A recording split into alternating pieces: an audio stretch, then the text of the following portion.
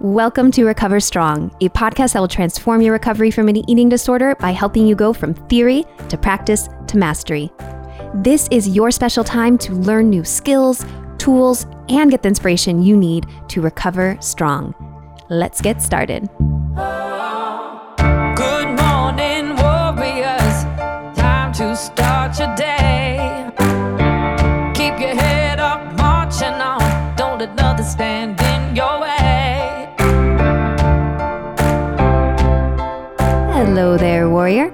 I'm your host, Jessica Flint. I'm the founder and CEO of Recovery Warriors, a wisdom-sharing platform for all people impacted by an eating disorder. Recovery Warriors provides resources and support to heal your relationship to food, body, mind, and soul. I believe recovery is not only possible, but it is worth it.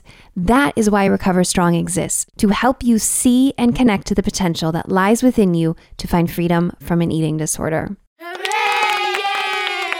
Today we have an inspirational story of recovery from a warrior I have personally worked with, Clélia Froguel. She is a shining example of what happens when you ditch diets and stop letting the elusive chase of weight loss be your primary marker of success. Clélia and I go way back to the very beginning of this podcast, when it used to be called the Recovery Warrior Show.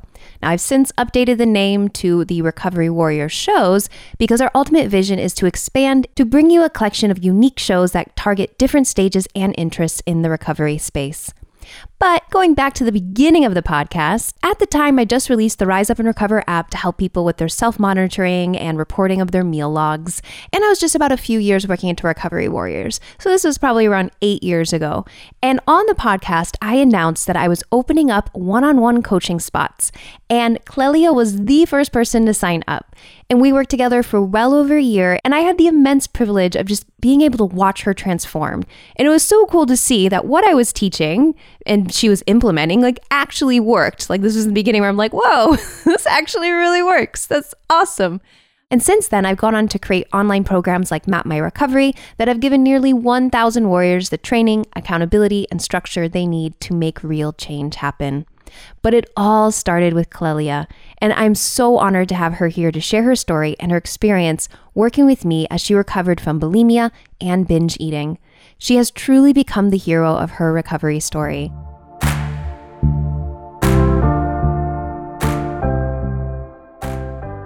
Welcome to the show, Clélia. It is such an honor to have you here. Thank you so much for having me. I'm really touched. What would you say was one of the main things that you learned that was a big aha for you? So actually, the big aha was a nail biting challenge. Do you remember that?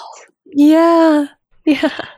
We were talking about how I was going to stop focusing on my body. And you said, I'm going to show you that change is possible.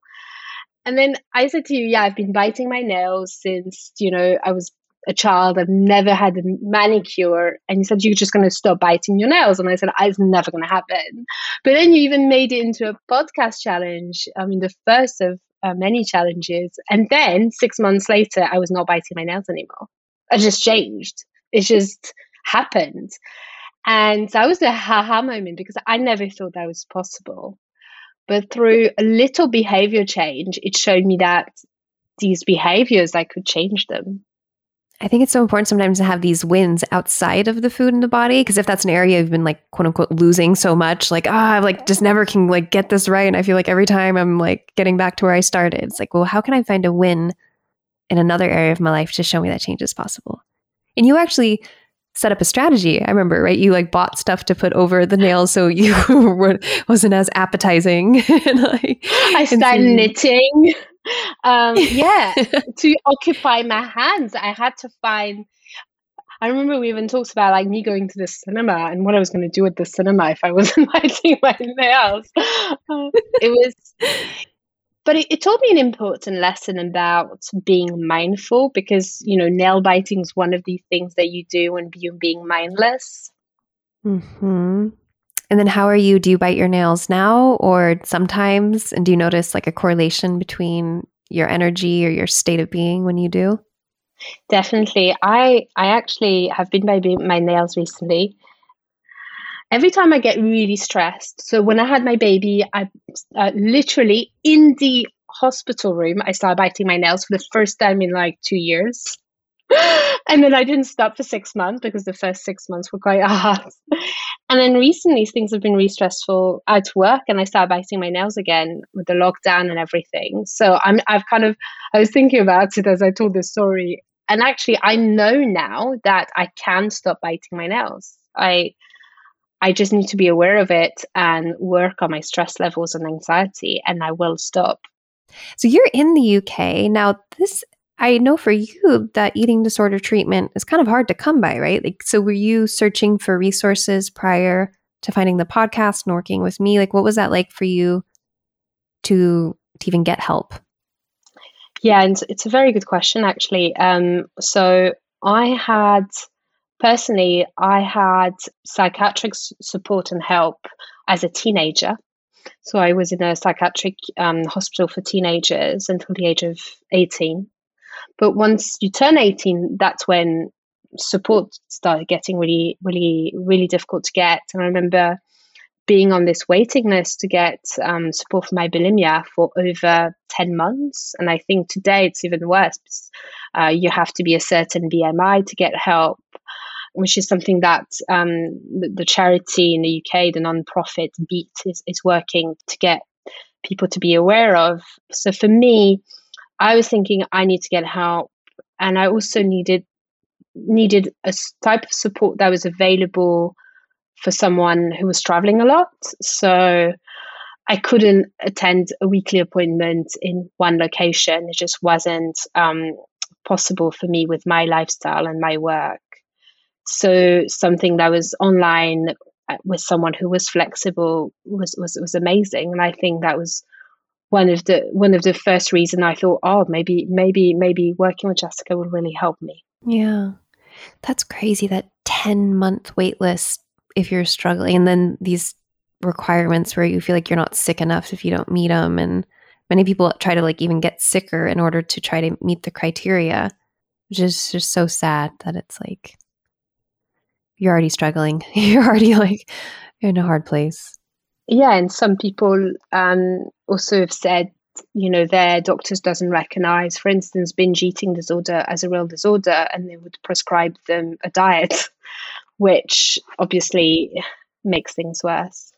Well, that was a big one for you, is dieting, right? Because I think that your whole life, you have just been surrounded by diet messages. Like, I know that was a big part of your upbringing too, is just like, you want to diet to control your weight.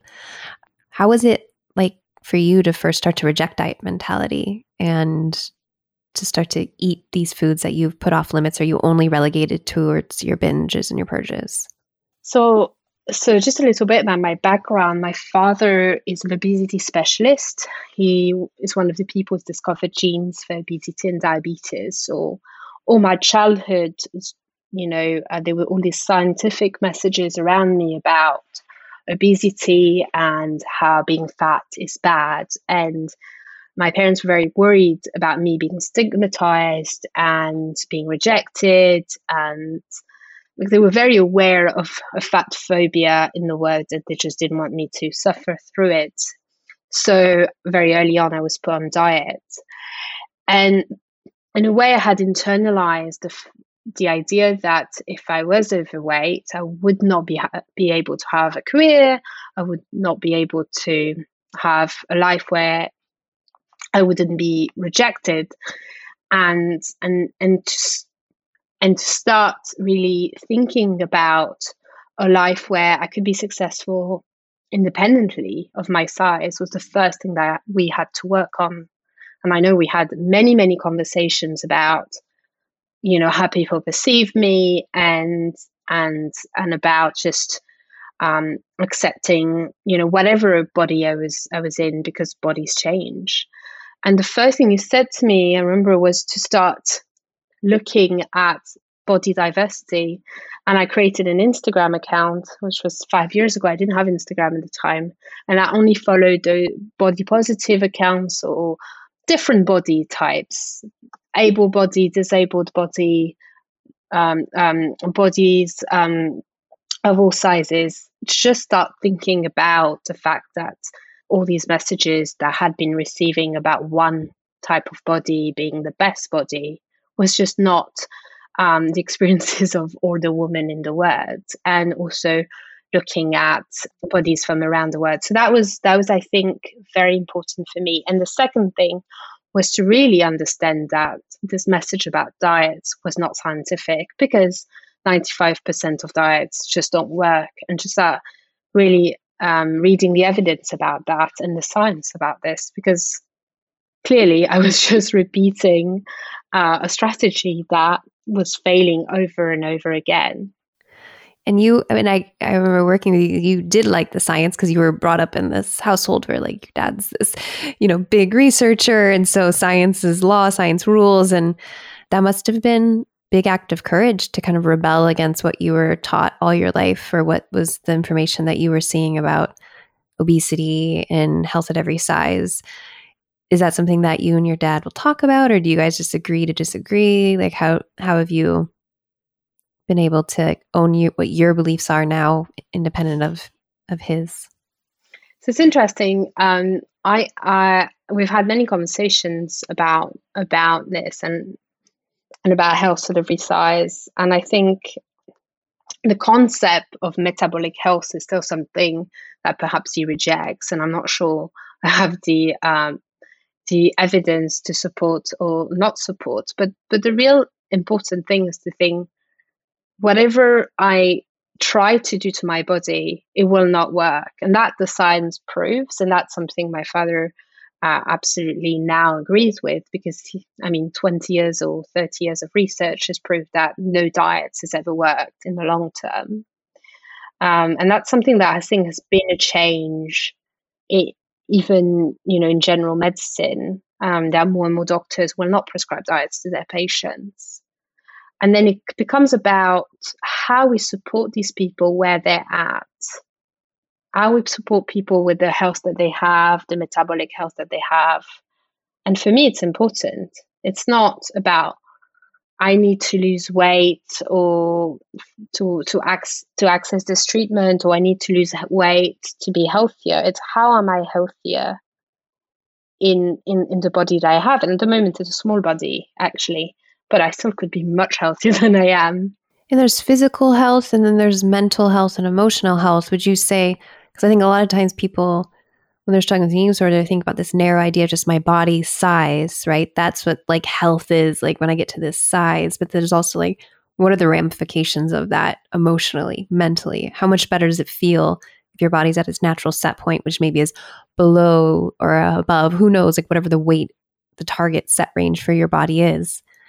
It's also very disappointing when you get to a smaller size and you realize you're not happier, because you've been promised this El Dorado where you're going to reach it and it's going to be amazing. You're going to have all the best relationships in the world, all the jobs, all the friends, all the social life, and none of the anxiety.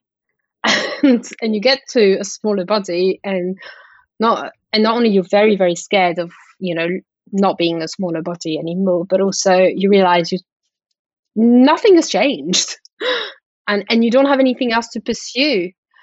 And it is definitely something that you have to get used to.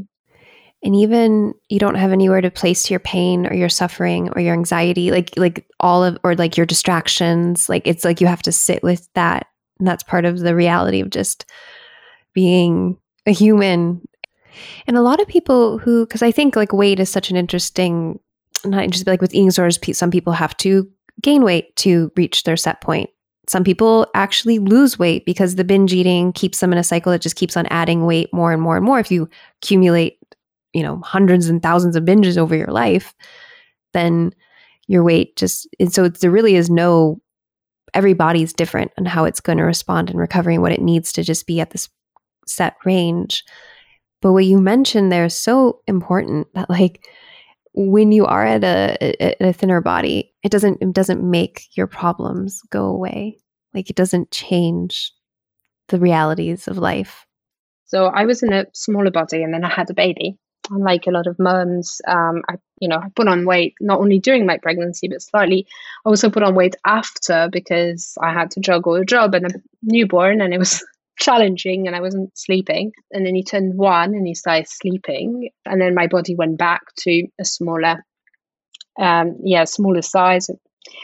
And it was interesting was the comments that I got and I still get on my smaller body. And it made me feel extremely uncomfortable, actually. I didn't know how to address them. I didn't know how to say you shouldn't compliment a woman on a smaller body. And I really wanted to start a conversation, but sometimes, it's a 2-second conversation with someone at the bakery. You don't want to have a larger discussion about body positivity. But I did really think about the fact that, what I had tried to fight, people are just keep on throwing at me like, you're making a judgment based on my body size, and it's still difficult for me to accept that it doesn't matter what other people think about my body size. It doesn't matter if they have opinions, because really it's based on their own bias and not mine, and it shouldn't affect how I feel. I think that's largely something I'm still working on. And to just notice how it influences you in whatever direction, right? Because you can get a comment in one way about the body, a comment in another way about the body, and just noticing how that can throw you off, whether it's thinking like, oh, this is good, this is bad, or putting any judgment onto it. Oh, yeah, because I think a lot of people with eating disorders will say at some point they get addicted to the compliments, and that keeps them sick. And it's very important to see whether you're being triggered in one way or another and establish boundaries. Around me, I establish very clear boundaries about the fact that I don't want to hear about anyone's diets. It's something I say quite early on in conversation with new groups of girlfriends. It's definitely the boundary that I need to have with anyone. Good for you. I'm so proud of you, because I remember boundaries weren't your easiest thing. It was really That's so awesome. That's great to hear. That's so important, because then it really just sets like the tone of like the relationship. Like, look, this isn't where we're going to bond. Like, we're not going to be bonding around this. Let's find other things we have of common interest. Yes, and acknowledging triggers and acknowledging, for me, it's also acknowledging to new people that I have an eating disorder. And I say it in the past, because in the present tense, not in the past tense, because although I feel I am recovered, I think it's still something that has defined a big part of my life, and in a way will always be part of my existence and my relationship to being and well-being. Mm-hmm. Well, it's really taught you a lot of valuable lessons about life, right? Like, just in general, how to take care of yourself, even when you're put in the throes of new motherhood, right? Postpartum, like, talk about a deficiency and ability to take care of yourself with time and like sleep. And how have you been able to manage that, or what ways have you brought in lessons you've learned in recovery to help you mitigate sounds such like a formal word, mitigate motherhood? I think it's really important, because firstly, self-care is not just about doing the things that you would like to do, but sometimes it's about making choices. So I remember I was feeling really, really quite depressed at some point in the first year. And I thought, I'm going to exercise. That's going to make me feel better. But then sometimes I had to choose, no, you're not going to exercise. You're going to sleep half an hour more. And that's self-care. Or sometimes it was about, you're not going to actually spend that extra hour with your child. You're going to leave your husband or someone else take care of him, because you really need that time for yourself. So it was also about putting myself first sometimes. Yeah, I think that learning how to make choices without judgment, and just, applying the lessons about self-compassion. This was a really hard time. If anyone had described to me that this experience that they were having, I would have said it is really hard, and felt a lot of compassion and care for them. And I needed to feel the same for myself, because I was just feeling like I was not a good enough mother or a good enough anything. So when I became aware of this, I really looked back at some of the work we had done around self-compassion. That common humanity piece, like the first year is hard for all moms. And this is like not an easy time. It's so important, actually, this common humanity piece. When people hear self-compassion, they hear self-kindness, which is a big part of it. But I think to be able to universalize your experience and think it's not just you, it would be hard for anyone, and it just brings you closer to the experiences of thousands, millions of women. That was really important. I felt so isolated, being one of the only working mums around me, and no one being able to share that experience. So that common humanity piece really helped me. I actually decided to connect through Facebook groups with mums from the US, because in the US, a lot of mums go back to work really early, not like in the UK. And just reading their experiences, I was like, oh, wow, someone understands. That was really important to me. Oh, well, it's been so great talking with you about everything. I just love how much you've embraced the lessons that we worked with so early on, and I can see that you've been able to really overcome the binge eating. Like it doesn't define you anymore, right? It's not those moments of where we were just trying to get you out of the bed for the day. Like, like those type of moments where it's like, first step, okay, get dressed. I certainly haven't had those days. I've never, since we worked on it. I never purged again. I certainly have had binges, but I've never purged again, and I've never stayed in bed binging. It's a complete. I think it's a complete recovery in many ways. It's something I never thought was possible before we started working together 6 years ago. Because you struggled this with most of your life, right? It started to become something that you felt was part of who you were, not something that you could separate yourself from. Completely. I had bulimia since I was 9, maybe even before that, and my weight was always up and down, 50, 60 pounds in each direction, and I always had these episodes where I would binge and not be able to leave my bedroom. And I really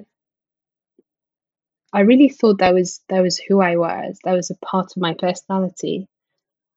Now knowing it's an eating disorder and a disorder means that actually there was part of my personality in the way, the creativity and the art, but actually it doesn't have to express itself in the behaviors. Yeah. I mean, I think a lot of it's just coming to accept there's certain things that have hurt in our lives, and that we're able to start to heal from them without always having to hurt ourselves and punish ourselves and keep ourselves in a place of darkness. I know I struggled too with the getting out of bed and the night binges, waking up with all these wrappers in the morning, and it's like, oh gosh, again. And that can completely change when you're willing to make changes. And sometimes it's just that you needed that day in bed, actually. And I really I've thought about this the last couple of years, where I just being maybe hypersensitive, when you are a bit artistic or creative, you see all these things, there's injustice, there's beauty, and it just exhausts you. And I think sometimes I almost wonder whether I didn't binge just to have this excuse of taking a day off the word, because I was an introvert and being with people is exhausting. Yes, that's so important to, at that point, because it's like, I always find that binges are often a way for you to get rest or for you to get your solitude and your alone time. And as an introvert, that's like such a necessity sometimes to have, even the day, like you're saying, if you're Or if also the compassion that if you were just flying from Africa back to the UK, like you probably are jet lagged and need to sleep. And then the perfectionist is like, you need to get up, you need to do this, like you have all these things you have to do. And it's just like letting yourself rest. Absolutely. It's a difference between, I think, being in 20s and being in your 30s. When you're 30s, you're like, it's absolutely fine that I do not go to this party and stay in bed. It's actually a win. Right? Like I get to wake up feeling good. Yeah. Oh, well, Clélia, so what have been some of the most important things for you to learn to get you to your next level of recovery? The most important thing for me to learn was the fact that change was possible. I didn't have to keep reproducing the same patterns of behaviors, of thoughts, of relationships. And if I worked on other ways of addressing my emotions, of coping with my anxiety, I would not end up in this incredible, intense, desperate and depressed times that, follows a few days of binging or of bulimia. And I think it goes even beyond accepting my body. I think that's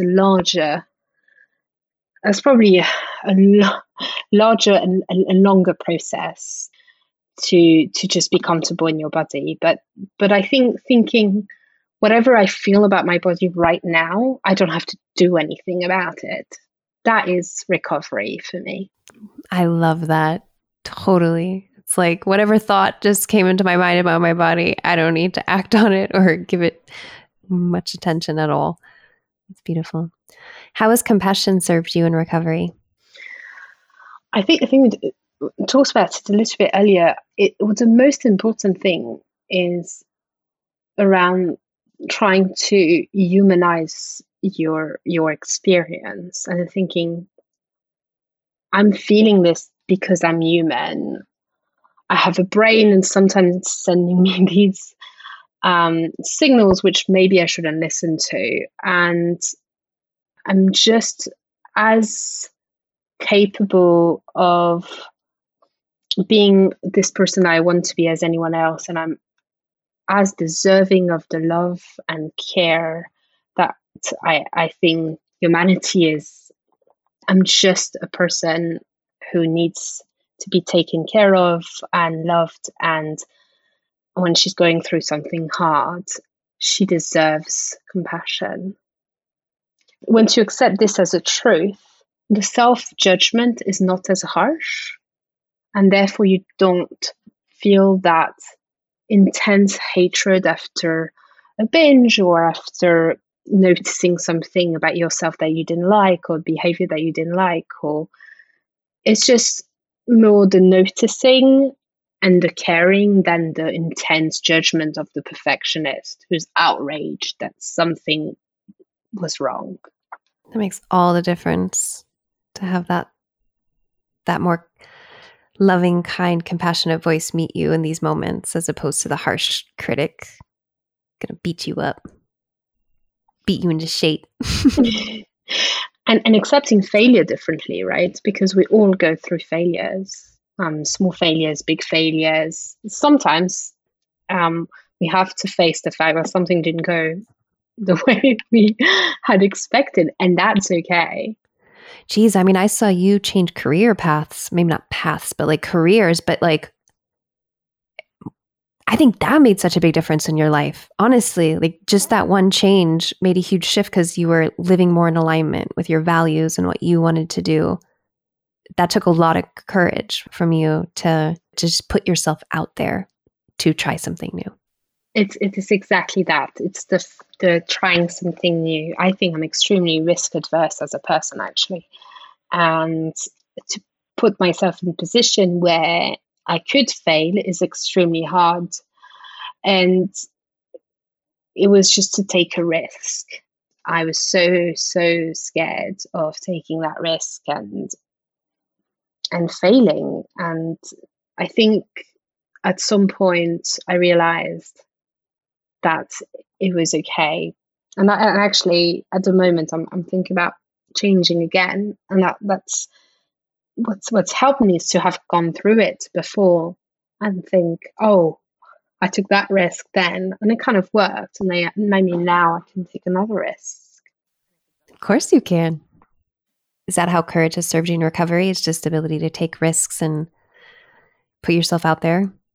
And accept fear. I think there's a Mark Twain quote which talks about mastery of fear, not the absence of fear. We are all so scared, and it's okay to be scared. It's just how we deal with fear. Is it going to paralyze us? And it really used to paralyze me. Or is it going to be something we acknowledge, notice, and then keep living and doing the things we want to do despite the fear? Yeah, the fear doesn't go away. It's like you just do it anyways, do it in the face of fear. How has connection served you in recovery? I think connection is the reason why I have recovered. The reason I don't know if I ever told you this story actually, but the reason I found you is because I decided to run a marathon or half marathon or something. And I started Googling, and I found this woman who's doing running for plus size women.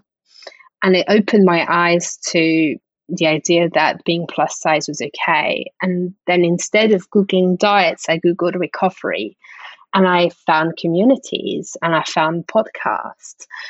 And for a year, I really immersed myself in these communities, listening to podcasts, yours mainly, but and also just trying to listen to the conversation of body positive communities and activists and fat activists, and that really gave me so much perspective. Firstly, because I think the eating disorders are often seen through my eyes, the eyes of the relatively small white woman, and to think about the experience of eating disorders and mental health in general, of diverse population was really eye-opening for me, and also just be able to connect with people. Your story helped me because I was like, I think we have a similar story, but you were much more advanced, obviously, in your recovery journey, and you shared your story, and that gave me hope. So today I share sometimes my story to give other people hope. Oh, Clélia the warrior. I'm so proud of you, because even then, like, you were like so much more like shy and like maybe you didn't want to like share your story. And now you're open about sharing your story. You're articulate in sharing your story. You have just overcome so much that we didn't even get to on this show. Like a woman of overcoming that I've seen, a sensitive warrior, but at the same time strong and capable of hard things. Thank you.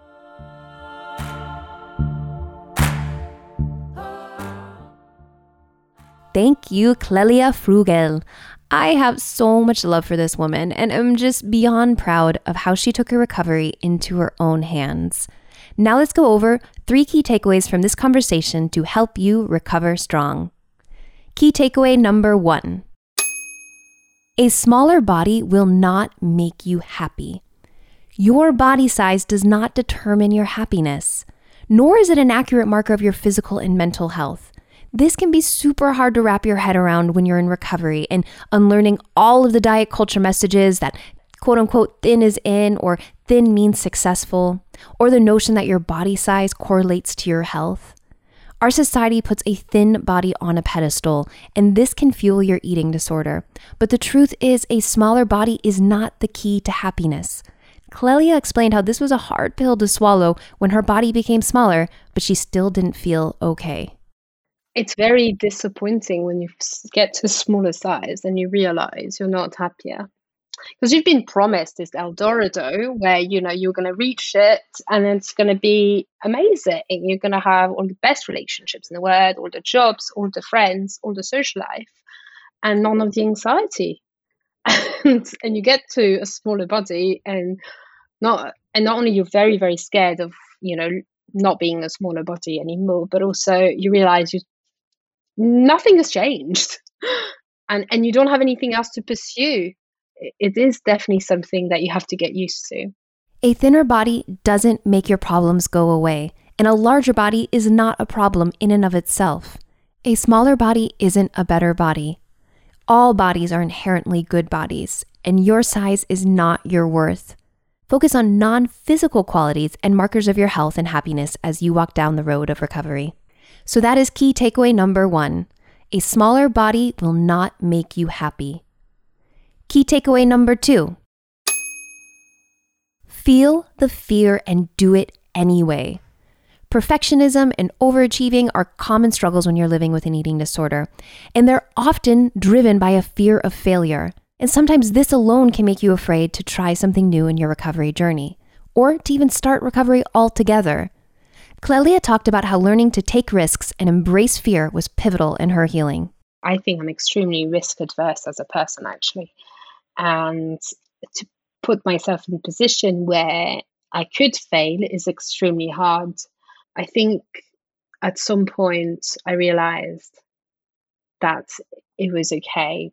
And actually, at the moment, I'm thinking about changing again. And that's what's helped me is to have gone through it before and think, oh, I took that risk then, and it kind of worked. And maybe now I can take another risk. I think there's a Mark Twain quote which talks about mastery of fear, not the absence of fear.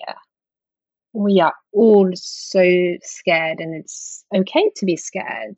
It's just how we deal with fear. Is it going to paralyze us? And it really used to paralyze me. Or is it going to be something we acknowledge, notice, and then keep living and doing the things we want to do despite the fear? Choosing recovery and making changes can be scary. Your fear is valid, and if you keep waiting for it to go away before making changes, that day may never come. Remember, it's about the mastery of fear, not the absence of fear. And there's no failure in recovery. Every step you take, big or small, is a success in and of itself. You got this, warrior. That was key takeaway number 2. Feel the fear and do it anyway. Finally, key takeaway number 3. You are not your eating disorder. When you've lived with an eating disorder for an extended period of time, it can feel like it's your identity and like it defines who you are as a person. Clélia shared how she once struggled to separate her identity from her eating disorder.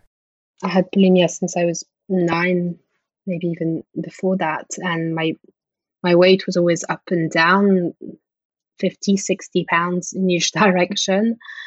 And I always had these episodes where I would binge and not be able to leave my bedroom. And I really thought that was who I was. That was a part of my personality.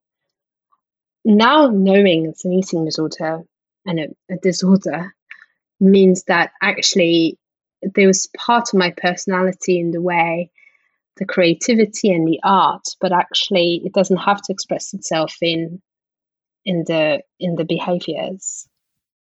Your eating disorder is something that's affecting you. It's something that you're experiencing, but it does not define you as a person. Recognize and acknowledge the difference between your behaviors and your identity as a person. You are not your eating disorder. So these are 3 key takeaways from this conversation with Clélia Froguel. Well, my warrior friend, thank you for having the discipline to listen in. If you found this episode helpful and know somebody in recovery who could benefit from its inspiring message, please share this show with them. It would mean the world to us at Recovery Warriors if we can get our cause out to more people struggling with an eating disorder. So if what you heard today was helpful, share the show with another warrior or anyone on your treatment team. You can do this directly from your podcast player or send them over to recoverywarriors.com. We have a goldmine of free resources there for all stages of recovery. And until the next episode, may compassion light the path you are on and courage keep you on it. You totally got this, warrior.